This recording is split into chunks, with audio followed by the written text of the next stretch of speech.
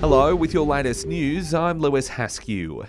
Overseas first, where more than 2,600 people are now dead following devastating earthquakes in Turkey and Syria. The magnitude 7.8 tremor is the worst to strike Turkey this century, hitting just before sunrise, followed by another quake in the early afternoon. As of last night, authorities were not aware of any Australian casualties. PM Anthony Albanese says they're monitoring the situation closely. Territory politicians are back at work today with the ACT Legislative Assembly's first sitting of the year getting underway later this morning.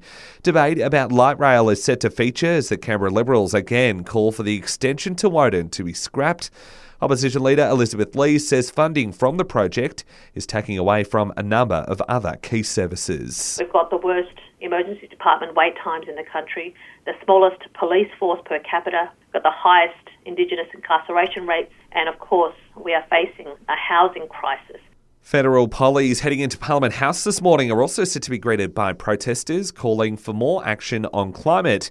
Members of the Extinction Rebellion group want to see the government rein in the country's most polluting companies, dubbed the Dirty Dozen. The Reserve Bank is set to take the cash rate to its highest point in over a decade today.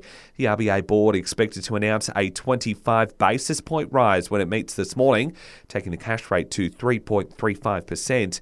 For those who have a $500,000 loan, it would mean a $908 a month total increase since the start of hikes last May. Voluntary assisted dying in the ACT is a step closer as the Territory Government begins consultation on the matter. Minister for Human Rights, Tara Cheyne, says the feedback will be used to develop legislation following the restoring of Territory rights in federal parliament. For the last 25 years, we've been banned from having this conversation due to federal legislation. That ban was lifted in early December last year. The Raiders' Jack Wighton and fellow NRL star Latrell Mitchell are expected to front the media for the first time today, following their alleged bust-up out the front of a nightclub in Civic over the weekend.